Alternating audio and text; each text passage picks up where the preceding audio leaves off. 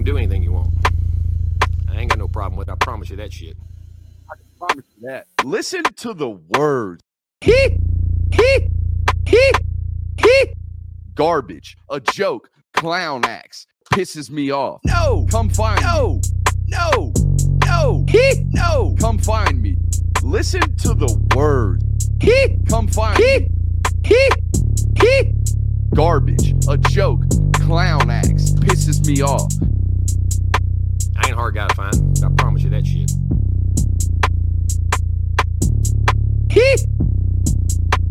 Listen to the words. Garbage, a joke, clown acts, pisses. What is up, ladies and gentlemen? Long time no see. Welcome into NBR, or as we like to call it around here, Nothing But Rants, the show where I bring you topics that I'm oddly passionate about, and I pontificate upon them. These are not hot takes, but rather takes that I'm hot about. Man, it's been a daggum minute since we did some NBR, man. I'm super excited for you guys to be here today. Super juiced up. Got way too much caffeine in the system, as per usual.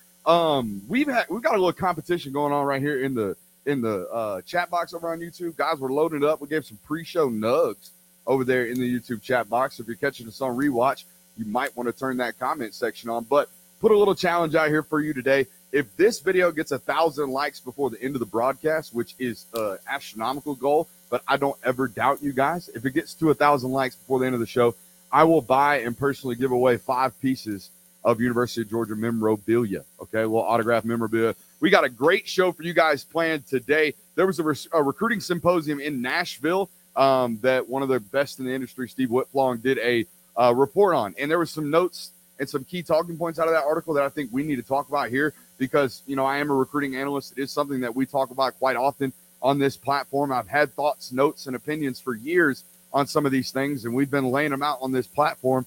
And some of these things we've been talking about for all these years, they're starting to come to light in form of some legislation reformity, if you will, or at least it seems to be on the horizon. So we'll talk about that. Obviously, it is camp time at the University of Georgia. We're going to be throwing some camp observations at you, give you a little taste of what the Patreon life is about over there on patreon.com/Brooks Austin. So we're not going to give you the full detailed nugs that we have been giving on a day-to-day basis over there on Patreon. Today included had several notes about today's practice over there. So feel free, patreon.com/Brooks Austin. We're going to give you the cliff notes today on the broadcast, and we'll be wrapping it up with a little bit of more Patreon love. Put it out on Patreon today to do a little bit of Q&A. Look, we had over 70 questions submitted over on Patreon this morning. So if you want your question addressed during today's broadcast, run over to Patreon right now. There is a free public post that you can get your comment in on. Sign up while you're over there, or you can super sub here today. Those are the only ones we're getting. We have so many questions to hit and to answer that I don't have time to be going through YouTube questions today. So we front loaded them over on patreon.com. Loaded show, as I told you. But let's talk about a little bit about this recruiting symposium I told you about that was in Nashville. Look, what was it, right? There's over 300 college football staffers, whether that be recruiting staffers, coaches, position coaches, analysts, whatever it is, guys that are involved and gals that are involved with the recruiting industry. 300 of them around the college football world were in Nashville this past weekend, and they were there to network. They were there to learn. They were there to talk, which is what network is, talk with one another, right? They were there to share ideas and concepts, right? But most importantly, they were there to be polled. They were there to be gauged. Hey, what do you like? What do you not like? What do you think we should change? What do you think we should keep? Things like that. So some of these things I think are worth talking about, as I mentioned off the top of the show, the first being photo shoots. Now, guys, you're like, why do I care about photo shoots? Well, I'll tell you this much. I care about photo shoots a lot because, like today, when the Mizell kid commits out of nowhere, I'm scavenging the internet for photos because I haven't been to Maryland. I ain't seen the guy. I ain't been able to take a photo of him, and nor has our SI department been up there to go see it, right? So, like, when it comes to photos, me as a journalist, I love recruiting visit photos because we have rights to them. The school took them. The school put them out. We are able and legally binded, or not binded, but legally able to use those photos, right? Well, otherwise, there are no recruiting photos. I got to go see him to take a photo of him. Or, as we did today, we post a photo of Dale McGee in the Young Man's Commitment article, right? Rivals got us beat on that one. Shout out to Blaine Gilmer a former buddy of mine. He whooped my butt today. Absolutely whooped my butt on a commitment story as the young running back up there from Maryland pops to the University of Georgia today. So, so it was about these photo shoots where they were kind of gauged, hey, what do you want? Do you like them? Do you think kids should be able to take photos in your uniforms? Believe it or not, 78% thought that 78% of the 300 officials that were there said that, hey, photo shoots, stuff like that, guys, we don't need to be doing that for freshmen, sophomores. No. Save the visits, or save the photos, rather, just for the official visits, okay? I don't want guys coming in here and taking photos in jerseys when they're 9th, 8th, 9th, 10th grade, right? We only want to save those types of environments for the officials. That was kind of random for me. Why be up in arms about photo shoots? I guess that just tells you coaches don't necessarily like them. Now, on to the next one.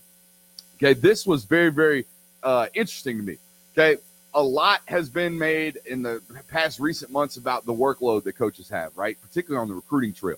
Feel like they got to recruit year-round. They feel like they got to recruit their own players year-round, yada, yada, yada. Transfer portal causing this, transfer portal causing that. I can't get a hold on all my recruits. There's just too much going on, complaints. So one of the suggested rules changes that I think will ultimately come because of people like Kirby Smart and people like Nick Saban complaining about their workload. Eventually, I do believe off-field analysts will be able to go out and recruit. Okay, if this machine is going to be about player acquisition and it's going to continue to be about player acquisition, then, yeah, some of your analysts probably should be able to go out on the road. Just a couple of select few of them, 56% of the members at the recruiting symposium this past weekend said that they would be in favor of that. Now, why? Again, just telling you, it's to share the burden that is the workload of these off-field, or outside of the recruiting circles, going and seeing kids, going and evaluating kids. The more hands and eyes and sets of eyes you can have doing those, the less the workload for everybody else. So obviously, I don't know if that one's going to happen, but I do think you see the NCAA or whoever runs college football in a couple of years, maybe it's Josh Pate, God, giving a lot of shout-outs to competitors today. Eventually you're going to see these recruiting staffs kind of get bolstered and additions be made and leeways be made for some of these guys to get out on the trail and help out these coaches, because it is a bit much, right? They keep complaining. Eventually there will be changes made and they will alleviate some of this pressure on some of these coaches. Now, another one of these talking points, right? Coaches complaining about the portal dates, right? How are we supposed to get a handle on what my roster looks like? I've heard some coaches say, like Lane Kiffin during the SEC Media Days, right? I think he's got 14 transfers on his roster that weren't there in December, and some of them weren't there in February, but some of them showed up in June and in July, right? And he basically said and told the media during his SEC Media Days that, like, I don't know what my football team is. I don't know who we are. We can't identify ourselves until fall camp starts. Man, that's a late start, right? That's a late start. So as a way of kind of clearing things up, as a way to declutter these dates, right? We talk about this transfer portal being NFL free agency or equivalent to that. Well, guess what's happening? Eventually, probably very, very soon, you're going to see windows put on this stuff, right? Just like free agency windows, where there's a certain time where free agency opens up in the NFL, right? You can sign, you can do everything, you can negotiate contracts, you can get everything done, sign with your team, go on with your way, right? Well, the same thing is going to happen in college football. In, mid-November to early December, the month before National Signing Day, you're going to have a window where transfers can enter the portal, exit the portal, right? And then you're going to have another window in mid-April to mid-May, or early May, mid-April to early May, where, again, another window where you can go in and you can go out, right? So that is kind of what you're ultimately going to see moving forward. You're going to see these transfer portal dates and these windows open up because, again, we're in free agency. Just like in the NFL, they don't want you tampering prior to free agency beginning. The same thing will happen here with the portal. You don't have to spend January through January recruiting portal guys because they can't enter until a certain window. And then when that window hits, guess what? You're working 15 days straight as a coach if you want portal additions.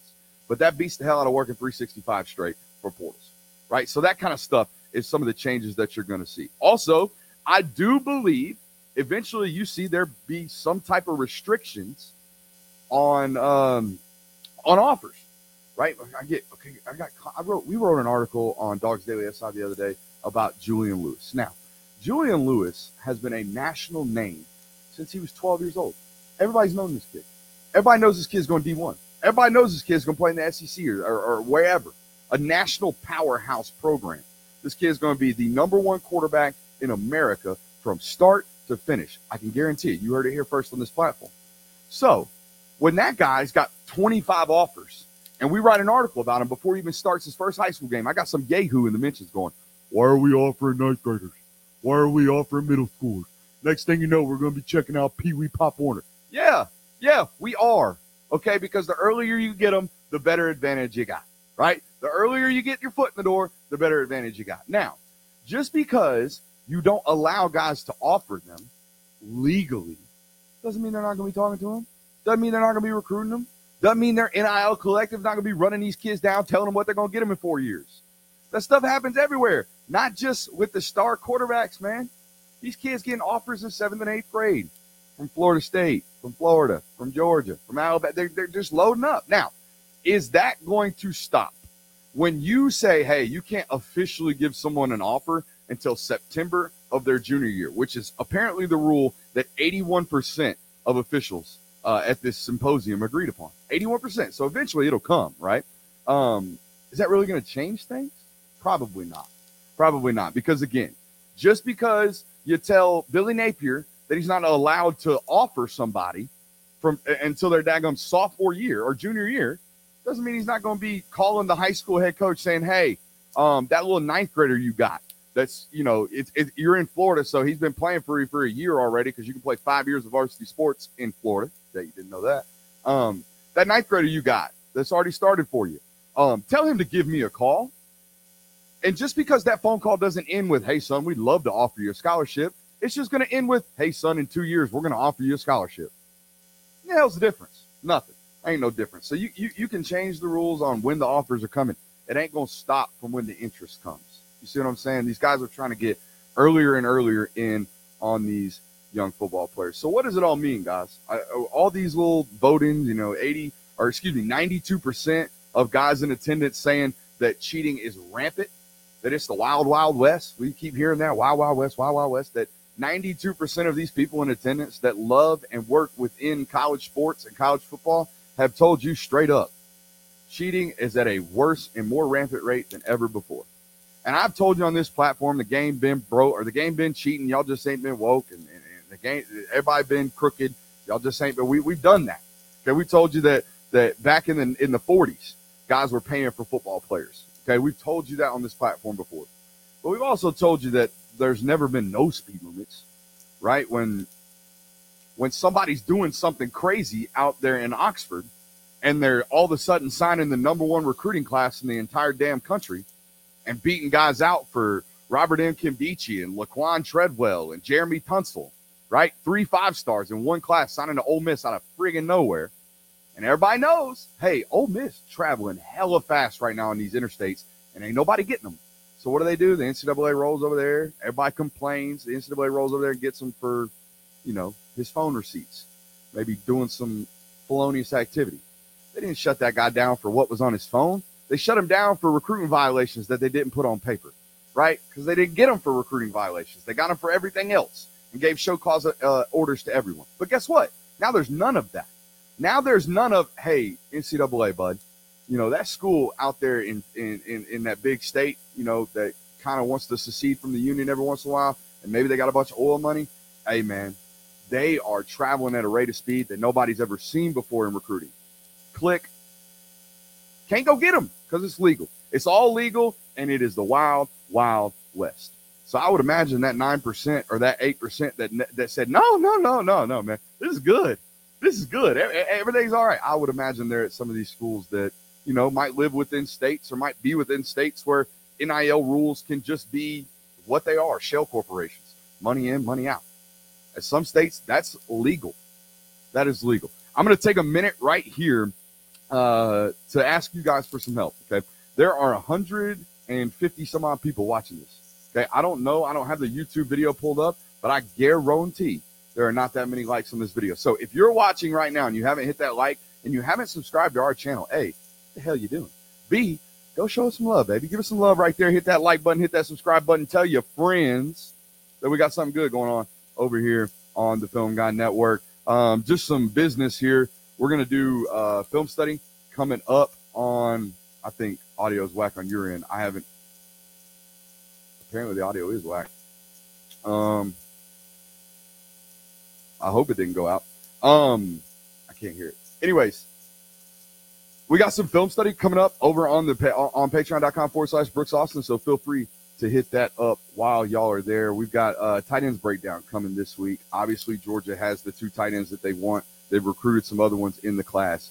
So we will be hitting you guys up with that. Give me 1 second. I'm going to try to fix this feedback for a second, guys. You know what? Y'all get to listen to the intro one more time. We can do anything you want. I ain't got no problem with it. I promise you that shit. Listen to the words.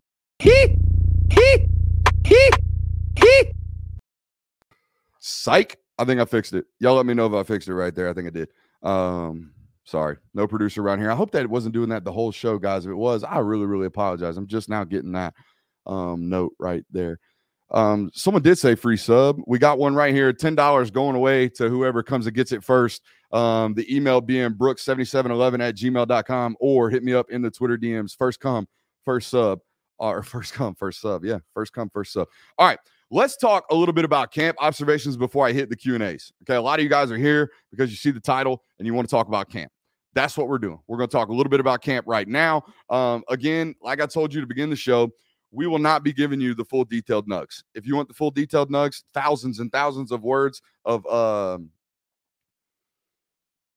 practice notes, if you want them, they're daily habits over there on patreon.com. We call them nugs. Come get them. They are hot and ready. Also on Patreon this morning, I put up, hey, Q&A. Ask me any question you want. We'll get it tackled on tonight's broadcast, and had about 70 questions. So tonight's Q&A is not going to be a Q&A. It's going to be me reading Patreon questions and answering those. So it will be a Q&A, but it will only be from patreon.com because there's a lot of people that love our work and support it. So we're going to talk to them tonight. And if you want to be a part of that family, feel free. Patreon.com/Brooks Austin. We got another 2 free subs right here. So that's 3 now. Okay. First come, first sub. First come, first sub. As again, I'm going to read some of these lovely comments from some of our Patreon subscribers as well, worth the $10 a month. Folks, come and join. Absolutely. I mean, there's some folks that, I mean, some of these nugs, I mean, you get enough of value just in one nug, and it's there all day, every day. We're just dumping hella information over there. So feel free, come join us. All right, let's talk about early camp observations. I know I told you we were going to do this. We're going to be doing it right now. Let's talk about early camp observations. Okay. Let's start with the QB. Everybody wants to talk about it. Everybody wants to talk about the buzz cut boys. First of all, random thoughts from Brooks. Hey, it's called a temp fade, folks. All right. Buzz cuts get boxed off at the top and they get zeroed up to the box cut, right? That ain't a box cut, what Stetson's got going on. That's a temp fade. Sorry. I know everybody wants to call them the box cut boys. It's not a box cut. A box cut is literally where you have a box on your head. That's not what he's got going on. That is a temp fade, okay? Staquavius is rocking the fade. Let's talk about Staquavius putting the weight on, because it does happen, and it has happened, all right? Again, not going to give you the full details, not going to give you how much weight was gained, how it was gained, what's going on.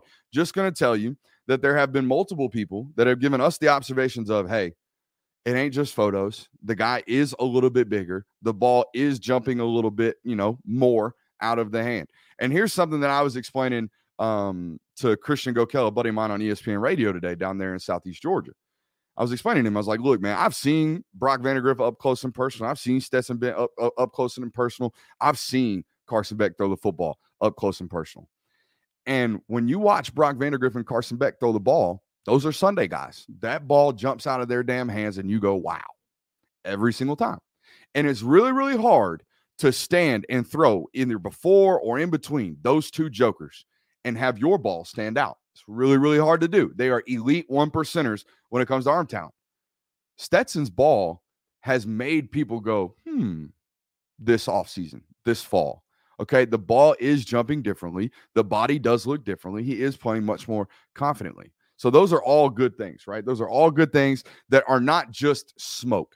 Like when you hear them and you see photos, you're like, yeah, he looks a little bigger. He is, and the ball is coming out a little bit better. So those are good things. Now, We're going to talk about some progression and some growth when we get into Q&A tonight, because I thought one of our Patreon subscribers had a terrific question about how much better he could be this fall. But first note, always worth telling you, the quarterback looks great this fall. So that's good to know and comfortable, right? Very, very comfortable. This first time he's ever, since high school, even entered a season as a starting quarterback. I guess you could go back to his days as a JUCO quarterback, but it's not really the same thing, right? Now, the next thing, I know there's been some reporting about the offensive line shuffling, and I thought it was just to let you know, before practice even started, we had that offensive line unit up there on Patreon, okay? Ready to rock, ready to let you guys know that it was Broderick Jones, Devin Willock, Cedric Van Pranganger, Tate Ratledge, and Warren McClendon. Okay, left to right with Xavier Trush rotating at left guard and Warren Erickson rotating at right guard. Now, I'm going to tell you this. The tackle spots, as much as you're going to hear about Emarius Mims rotating in, I'm fairly confident them tackle spots are locked up. As for the center position. Now, what does that mean? Okay, I go through this every fall where I feel like I have to explain to people that fall camp is for exploration. Okay, it is for exploration. Now, what that means is, not only do you have to prepare everyone to play, but you actually have to get them reps, right? You actually have to get them reps. So when you hear on our practice notes that Emarius Mims took reps at left tackle today, don't freak out. It does not mean Broderick Jones is getting sat. It does not mean Emarius Mims is competing for one's reps. No, what that means is if something goes down, Emarius Mims might have to play left tackle. Just like if something goes down, Warren McClendon might have to flip over to left tackle, and Emarius Mims might have to go to right tackle, or vice versa. All these things will happen in practice. All of these things will probably get reported, and they might get misquoted or they might get misunderstood. I think that first five that we kind of started out spring or fall practice with and reported 3 hours before practice even started, that five, I think, is pretty solid. I think it's going to stay solid. Obviously, as Marion right here mentions in the chat, offensive line often has some injuries. Rotating is good. My daddy used to say injuries are as much a part of football as touchdowns and turnovers. Okay, people gonna get hurt. People got to be ready to play, just like last year, right? So O-line's gonna shuffle. Just understand, I think the talent wins out. It is unquestionable who the most talented five is. I think unquestionable. The only difference would be saying, hey, the ceiling of Warren McClendon is lower than that of Emarius Mims. Correct. The floor is not. The floor is considerably higher than that of Emarius Mims right now, okay? Which means he's going to get the start, I truly believe. Now, let's go on to some more. Let's talk about this DB rotation, okay? Everybody knows Georgia's got one DB and they know it, right? One known DB, and that's Keely Ringo, right? The other question is who's going to play opposite of him. Now, leaving the spring, 13 all the way, Kamari Lassiter, ready to rock.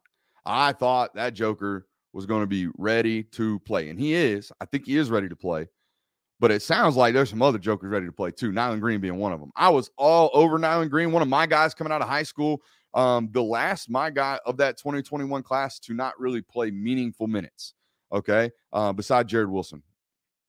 We'll get there. It's just deep right now, man. I'm still holding out hope that one's going to hit. I think it ultimately will, but it's just so deep right now internally on the offensive line. He's just not getting it cracked. But Nyland's like the last one to kind of on the my guys list to not really pop yet. But this fall camp sounds like something's clicking, right? This is a 6'1.5", almost 6'2", really damn long corner with excellent ball skills. I have said from the jump, I always thought he was going to be a much more projectable football player as safety. But, you know, that I don't think that's happening. I think it's just going to be corner, and it sounds like he's just figuring it out, okay? And Dalen Everett, okay? Now, we're going to talk about Dalen Everett right now, and I do want to say this. I want to preference – I know we're going to get to super subs in a second. I want to preference what I'm about to say about Dalen Everett with this. Just because I'm talking about Dalen doesn't mean Jaheim's not doing well. It just means that Dalen's been there since January, and he's ready to rock. Okay, he's ready to compete right now, and he is. Those three names are the ones that I'm watching to see what's happening on the flip side of Keely Ringo. Now, if you will remember last year, going into Clemson, had a very, very similar debate, right? Who's going to be the corners? We know Darren Kendrick's going to be here. Who's going to be on the flip side, right? And it was Amir Speed or Keely Ringo. Now, last year, you should know that is an old head versus young head debate, right? That is old head Amir Speed, been here 4 years, going on 5 next spring if he sticks around and doesn't go to Michigan State. Been on here 4 years, been waiting his turn behind Campbell, behind Daniel, behind Stokes, behind all of them, right? Been waiting his turn. Give him his chance.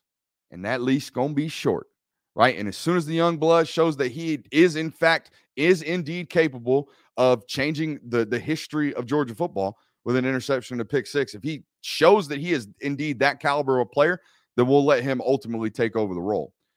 That's not the case this year. I don't believe. I think this cornerback room is very, very akin to that DJ Daniel, Tyson Campbell debate. Okay. If y'all will remember, they let them jokers go at it year round. For 2 straight years, they let Tyson Campbell and DJ Daniel get after it. Who's going to play alongside Eric Stokes? When Tyson Campbell goes down with a turf toe and is kind of struggling to get back, DJ Daniel took over the reins of that position in 2020 or 2019. And then in 2020, when Tyson Campbell was fully healthy, they kind of rotated until Tyson Campbell took that joker over, and then it rode out, right? The same thing's going to happen here at this cornerback position spot, I believe. I think early on in the season, especially considering the schedule, you see them rotate a lot of guys on that flip side of Keely Ringo and find out who's the alpha, okay? And I think we're going to find a little bit more about that tomorrow when they put the pads on. So stay tuned over on Patreon. Same thing could be said in terms of position battles at linebacker. Now, my intel is kind of pointed towards this since spring. After watching spring practice and with Ryan Davis obviously missing or being, kind of limited because he tore his quad in the fall of last year, Ryan and Tresman are same as Amir Speed. These older guys that waited their turn, right? You wait behind Tyndall. You wait behind Nakobe Dean. You wait behind Quay Walker. Hell, Quay and Channing had to wait 3 years before they even really got a lot of run on this football team. Same could be said about Tresman and Ryan. The difference is Quay Walker and Channing Tyndall were holding off Ryan and Tresman, and Ryan and Tresman are now having to hold off Quay Walker and Channing Tyndall, essentially. And Jamon Dumas-Johnson and Smile Mondon and Jalen Walker and Xavier Sori, those 4 football players are immensely, immensely talented. And I think eventually, as we're seeing this fall camp, eventually you will see that talent override what they got going on in front of them with elder statesmen. That being said, I still think because Kirby Smart does the right thing, in my opinion, by giving the old heads giving the old guys a chance to lose their job, I think you will see Ryan Davis and Tresman Marshall early on. I've been told Ryan's back from his quad injury.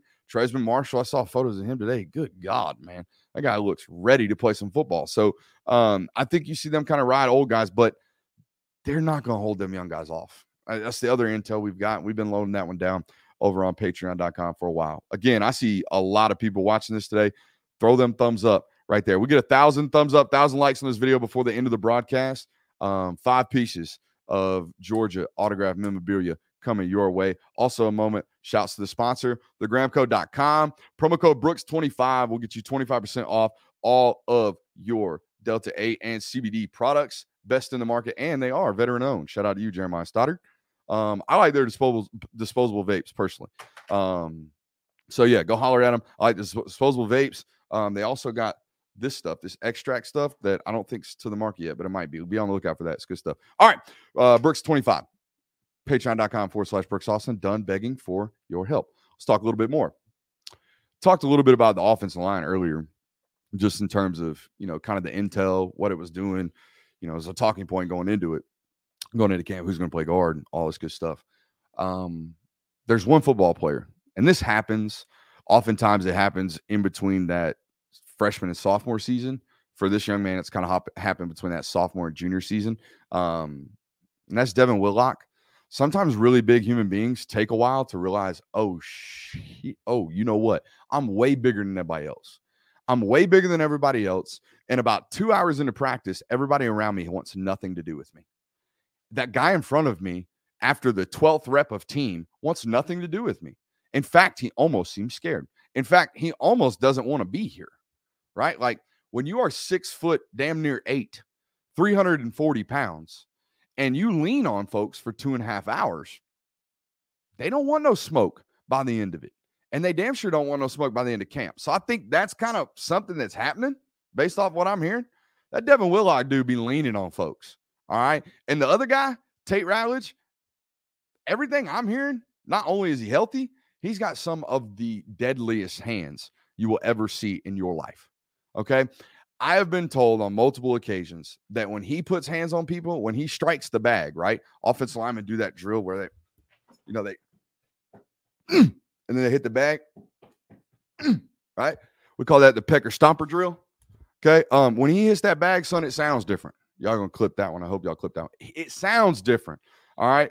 Dude's ready to rock this year. I'm excited to see those two guys play at guard. I think the ceiling, like I said earlier, on those two guys is extremely high. I continue. I switched camera angles without switching camera angles. See, I got a nice side profile. What do y'all think of this facial hair I'm trying to grow, by the way? Yeah, absolutely. You can meme that one, Chandler. Absolutely. Go ahead. Meme it up, baby. Just like we talked about with Jaheim and Dalen Everett, just because I'm about to talk about one freshman in one position group does not mean the other one is not doing good. So don't do it. Let's talk about Andrew Paul. Okay. Andrew Paul, running back out of Texas. A lot of people didn't know about until he popped on to the class late in the cycle last year. And ball player. That's all we got to say. Ball player. Okay.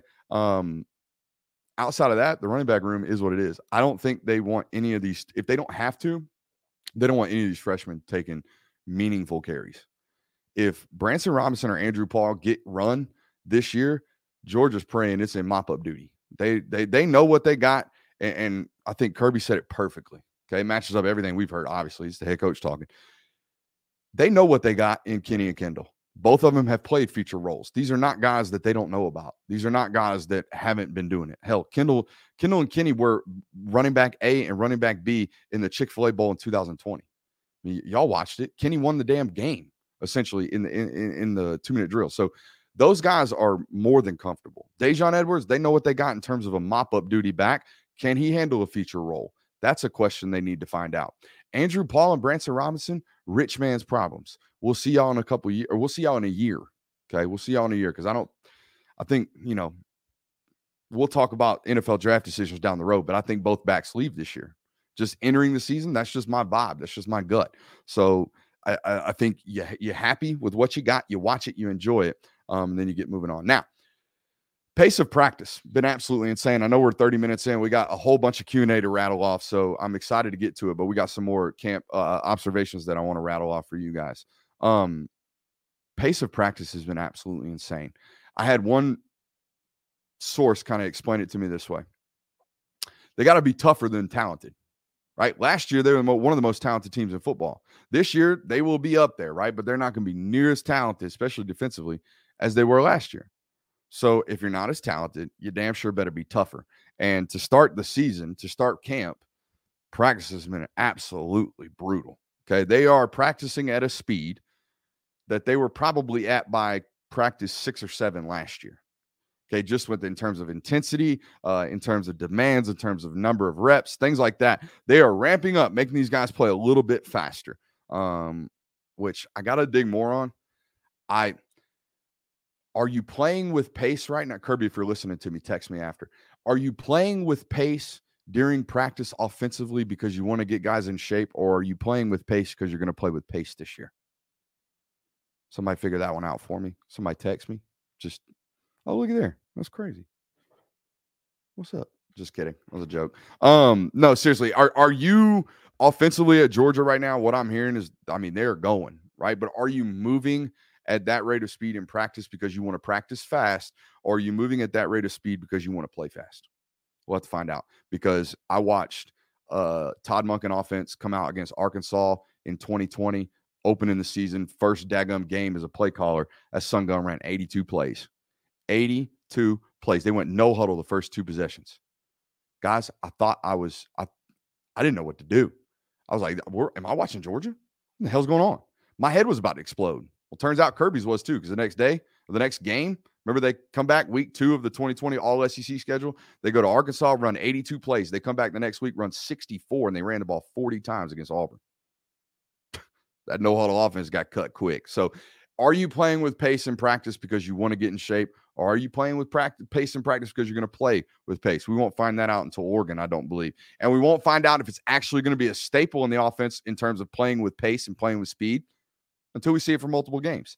I've seen them play with pace in spurts, and honestly, it's looked like some of their best offense that they've had in the last couple of years. When they go no huddle, when they do push the pace and do get defenses on their heels, I think they play great football.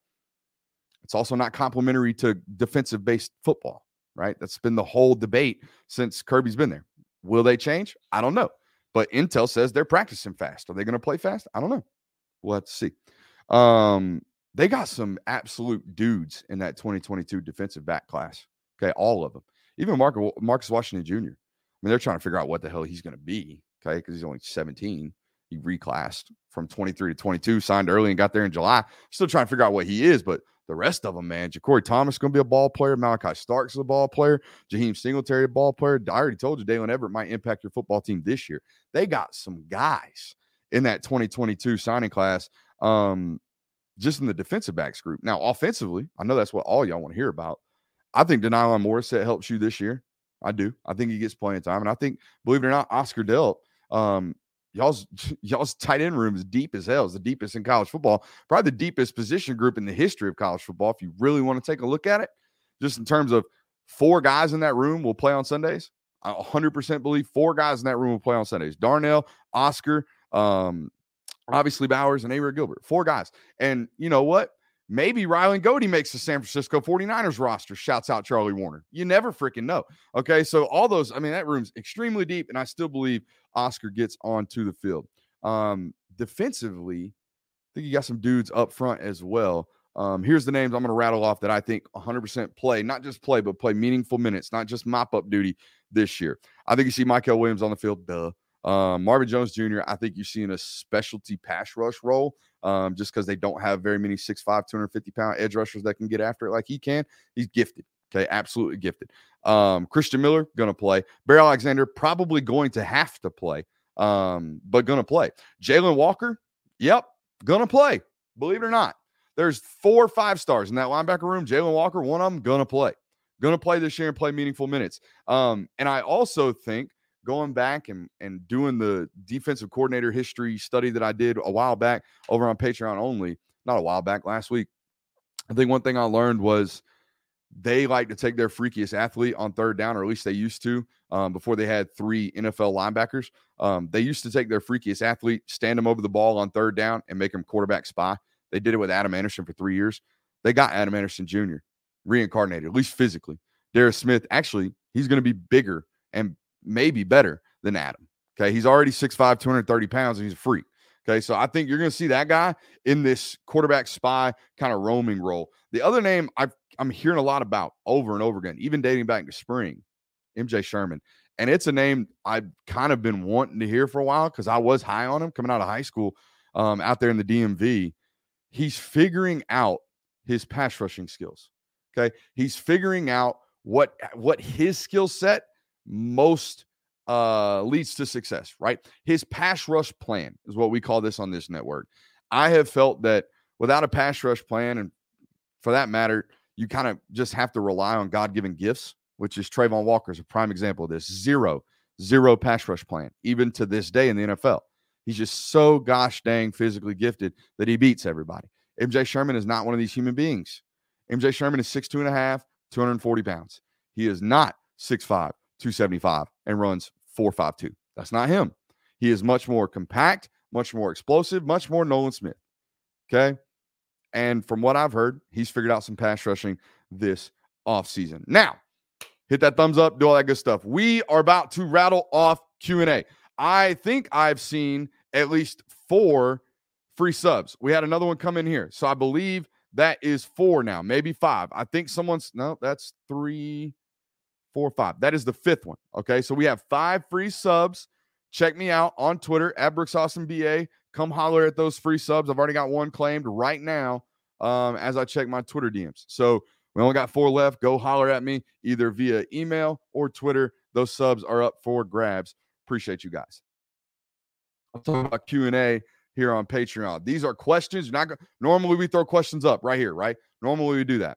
Today, we're not going to do that. Today, we're reading straight off of patreon.com/Brooks Austin. Again, we had 70 questions submitted this morning. We're going to rattle off every single one of these as fast as we possibly can with as much information as we possibly can, okay? Super subs do get questions. If you super sub with a Q, we'll hit you, okay? Other than that, we're going to be rattling off like daggum Spitfire. You ready? Here we go. Question number 1. Timothy James asks, in your opinion, who is the first and most likely UGA quarterback to enter the transfer portal over the next calendar year? Because, of course, the first question had to be about who's going to enter the portal. I'm going to nip this in the bud right now. I don't do, hey, bet this guy hits the portal talk. I think that's disingenuous. I think that's rude as hell to the kid. I think you're basically calling the kid a quitter before you even quit, right? I do not do that. I don't throw kids to the portal. What I'll tell you is the depth chart. Stetson Bennett, Carson Beck, Brock Vandagriff, Gunnar Stockton. Who leaves? I don't know. Does anybody leave? I don't know. I haven't heard a single word about any of these football players being unhappy. Not one. In fact, the opposite. The absolute opposite. I've heard a lot of, so-and-so loves Georgia. So-and-so is excited to compete. So-and-so doesn't give a shit about the depth chart. So-and-so just loves football. Now, is it just talk? Maybe, possibly. I don't do it. I don't do the throw them to the portal. Chandler Johnson asks, what is it like being a girl dad? Completely transcendent. Completely changing of all life. Now, it does not mean I don't love my son. It doesn't. But I've tried to explain this multiple times, and here's how I'll do it. When my son was born, and I think a lot of men have this feeling. When my son was born, I felt a need to prepare him for the world. Okay? Show him how to do right from wrong, teach him how to be a man, do all that tough stuff that dads like to do, right? When I had my girl, there wasn't this sense of I've got to prepare her for the world. It's I got to protect her from the world. And that difference in preparing and protecting, you feel it. You absolutely 100% feel it in your gut. So that, to me, is what it is like being a girl dad. Chandler, I appreciate you for asking. Andrew D says, who leads UGA in sacks this season? I'm going to say Jalen Carter. Now, here's why. You're going to say, my God, that guy's going to get double teamed left and right. He is. But they will also figure out ways to get that guy solos. I promise you right now, if Alabama can figure out ways to get Will Anderson some solos, I guarantee you, I mean one-on-ones, by the way, not getting double teamed, not getting any of that stuff. If Alabama can figure out ways to get Will Anderson one-on-ones, by God, Jalen Carter is going to get a load of them this year. I like my odds of being right there. If not him, I mean, hell, Robert Beal led the team in sacks last year. Can you believe that?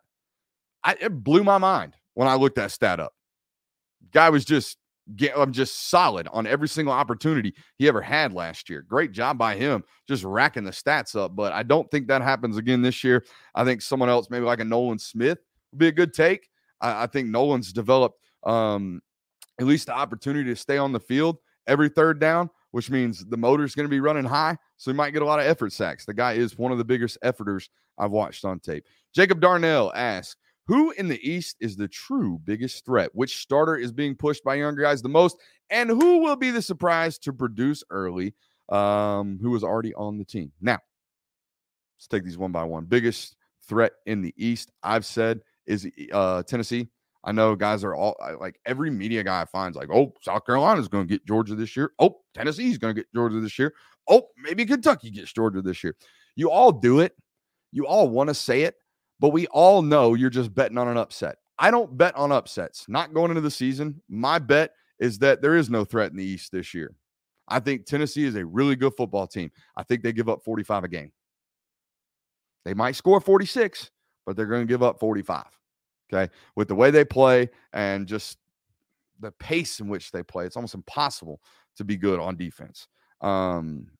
All right. I know you asked 3 questions there, Jacob. We got a lot to get to.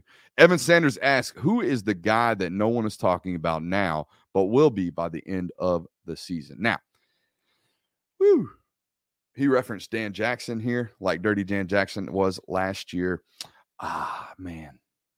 So typically how this happens is via an injury, right? I think Dan cracked the lineup last year basically because of an injury, right? I think Tyke Smith gets hurt. And then he gets thrown into the mix. Major Burns hits the portal. David Daniel kind of banged up in camp. And then all of a sudden, Dan Jackson's starting at safety. So I think it's going to be via an injury. And look, he's not playing right now. He's not in camp because this is Patreon only right here. No one's reporting the fact that Tremel Walthour is not at practice. What are y'all doing? Y'all are there all the time. Y'all sit there, take notes. He's not practicing right now. Why are we the only ones reporting that? Anyways, Tremel Walthour is not practicing right now, but I liked a lot what I saw on tape last year in his opportunities to get on the field. And unlike all these other guys, he was playing meaningful snaps because someone had to give Trayvon Walker a blow last year, believe it or not. So I liked what Tremel put on tape. Now, when he gets back from his knee injury, when he gets back from his knee injury, I think you'll see him get thrown into the mix, and I think you'll like what you see out of 90. Again, anybody reporting that? Where y'all at? All right, here we go. Rocco Barbaro asked. Some of y'all probably watching right now. I'm probably like, damn, I haven't seen 90 out there. What the heck? Rocco Barbaro asked, what is your best, worst, and expected rank you expect Georgia's defense to finish this year? Now, they were second, I believe, in points per game last year behind one of the academies. Throw them out. So they're not going to finish second this year. They're not going to give up less than 12 points per game like they did last year. Now, that being said, I still think you finish top 10 in college football in terms of points per game. I think you'll see a downtick in rushing yards allowed per game. Georgia has been first or second in rushing yards allowed per game for the last 3 years. Why? 99. Okay. They did a lot of special stuff with him defensively, and they did not give up explosives via the run game. It's because they had tight holes, great gap sound defense, all that good stuff. But it's also because they had great interior defense alignment. They still have really good interior defense alignment, but I think you'll see them get gashed. The reports are they've been cut up a little bit in camp. Now, that happens, but hey, like 85-yard banging on your head goalpost stuff, like that's defensive lineman getting moved. Okay. So I think that's going to be the step back defensively through the air. I think you'll be fine. All that good stuff. Stick D's comes in here with a super sub and asks a question that gets us up to 7, by the way, free subs. We don't take this money. We give it back to the community. 7 free subs. Come holler at your boy. What receiver will get the most yards and which receiver will score the most touchdowns and why? All right. So let's go most yards. Most yards, I personally think, will be A.D. Mitchell. Most receptions, key term here, most receptions will be Ladd McConkey. Which receiver will score the most touchdowns? I'm going to go with Ladd by one more than AD. Okay. I think AD is going to have not problem scoring, but like prime example, back in the day, if you go look at the NFL record books, Calvin Johnson's all over him. He's all over the NFL record books in terms of receptions and yards, but he's like 150th in touchdowns because that wasn't his bag. His bag was getting open, making big plays, and some of them happened to be in the end zone. He also got tackled inside the 5 a bunch. I think you'll see Ladd score more touchdowns, AD get more yards, Ladd get more receptions. Okay. That's kind of how I see it shaking out. Now, let's get back to these questions over here. Cody Thompson asks, if Stetson has a 35% upgrade statistically, meaning yards and touchdowns, do you think we will repeat as national champions? And here was my response on Patreon. If that dude has a 35% uptick in every statistical category, he breaks a bunch, and I mean a bunch of Georgia records for quarterback play. It ain't been great. I think your all-time record for all-purpose yards is like 3,800 yards by Aaron Murray. Y'all don't have a 4,000-yard season in the record books. Newsflash. Like the last 3 quarterbacks to win the Heisman went for 4,000-plus yards. It happens all the time in college football here nowadays. So will he go from a 2,400-yard season last year through 11 games? I think he started. Will he go from 2,400 yards to 3,000, which I think is 35% increase? About? Yeah, I think that 100% happens. That's not a ton of additional statistical production. Now, the real question would be, do you see a 35% uptick in game average, like yards per game average? If that happens, 100%, he might have a chance to win the Heisman, and you will have a chance to win a national title. Hunter Moss asked me about Brenton Cox. Hunter, no offense, not here. Not here. I think he had a rough enough go at it on social media. Tough getting ratioed, man. Tough. Couldn't be me. Could not be me. Jacob asks, what freshman will take the field first? Cop out here. It's the kicker, right? It's the punter. No, I'm just kidding. It's going to be Mykel Williams. Yeah, it's going to be Mykel Williams to see the field first. Who is going to be the best freshman? Michael Williams. Who's going to get drafted first? Michael Williams. Who's the best freshman that won't be Michael Williams? I think Ernest Green.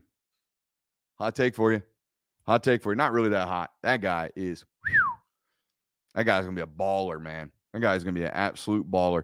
Just like 6'3", 6'3.5", maybe 6'4". Not super long, not super athletic, but damn, he'd take your breath away when he punches you. Just whew, too much caffeine. Let's go on to the next one. Preston asks, how much do you think the increase in talent, meaning Eric Gilbert and Oscar Delp, in an already spectacular tight end room will take away from the productions of the receivers and running backs receiving out of the backfield? Now, it's a great question, first of all, Preston. Secondly, here's what I'll tell you, okay? I didn't say this. Kirby Smart said this during the spring game. The University of Georgia right now only has 2 SEC wide receivers, Ladd McConkey and A.D. Mitchell. Those are your head coach's words, not mine. I think Karis Jackson's great. I think Don Blaylock's great, okay? I think all those guys are really good football players. Denali Morissette, going to be good. But they're not known commodities. He is correct when he says last year the only 2 known answers I had at receiver were Ladd McConkey and A.D. Mitchell. I don't think those things have necessarily changed right now, right? I don't think any of that's changed. Last year, you were a 13-personnel football team. We got a question coming about 13 personnel later. Last year, you were a 13-personnel football team. With John Fitzpatrick, Darnell Washington, and Brock Bowers, you were a 13-personnel football team a lot of the time. This year, you're going to see it a lot more. Because why wouldn't you? You were really, really successful out of it last year, and you've got even more. So, yeah, I think it's going to change some things, but not really. You were a tight end heavy offense towards the end of the season last year. You'll be a tight end heavy offense to start the season this year. Chandler Harms asked me, what would be the key to success to repeating a natty? We'll stop right there. You got a whole bit. He's asking me about 3 tight end formations. We've already hit that. Actually, I like this question before we ask about the key to a national title. He says, do you see Georgia having any of the following? 1,000-yard running back, 1,000-yard receiver. He says he thinks both happen. I don't think either happens. Okay. I think you got way too many mouths to feed. Okay. Like last year, I thought James Cook and Zamir White had great seasons, good enough seasons to be 3rd-round draft picks, right? Damn good seasons. They didn't have 1,000 yards. Nope. In fact, the only one close to 1,000 yards was James Cook. He had 983 all-purpose yards. Why 983 came to my mind. If that's right, hit me in the comment section. Somebody check stats on me. Why that stuck in my head, I don't know. But do you have a 1,000-yard receiver? I don't think so. I think you have a 1,000-yard tight end. I think that can be done this year. I don't see either receiver going for 1,000 because, again, there's a lot of mouths to feed. And I don't think you're going to be a 4,200-yard passing yard team, right? Like Alabama was last year or the year before or LSU was in 19, right? I don't think those things happen this year. So you don't have the 1,000-yard receivers, right? So that kind of stuff.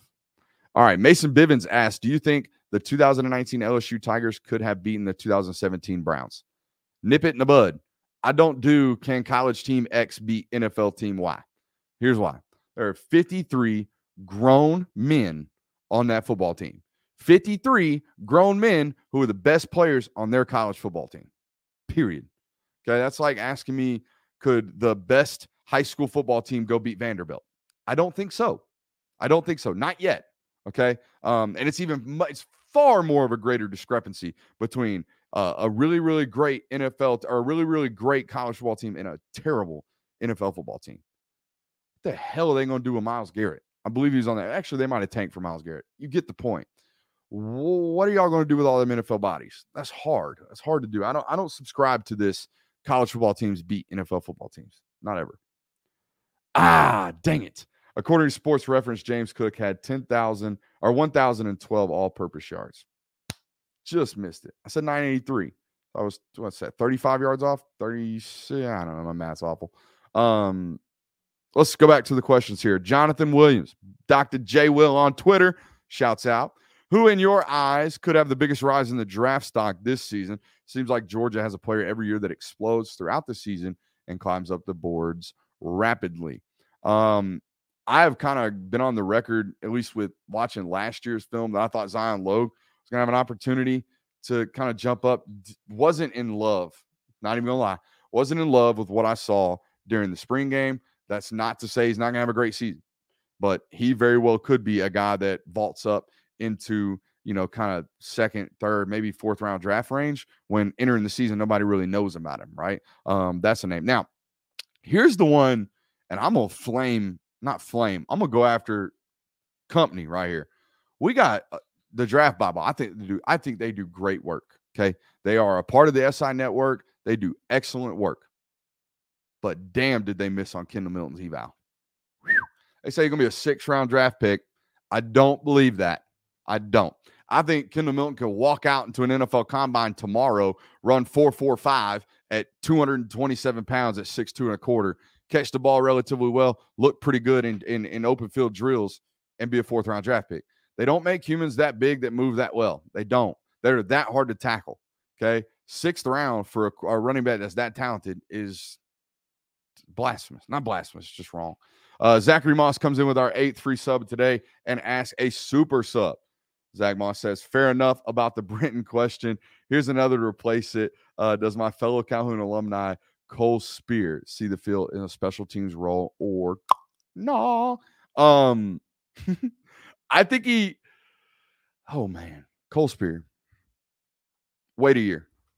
Because here's the deal, man.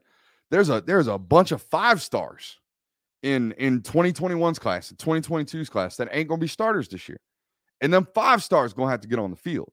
Okay. So the special teams reps that Cole Spear might be taking during punt coverage. Zamir White did punt coverage for the last 4 years at Georgia, right? Like, Georgia is a very unique place in the sense that starters go play special teams because they know they might have to do it in the NFL.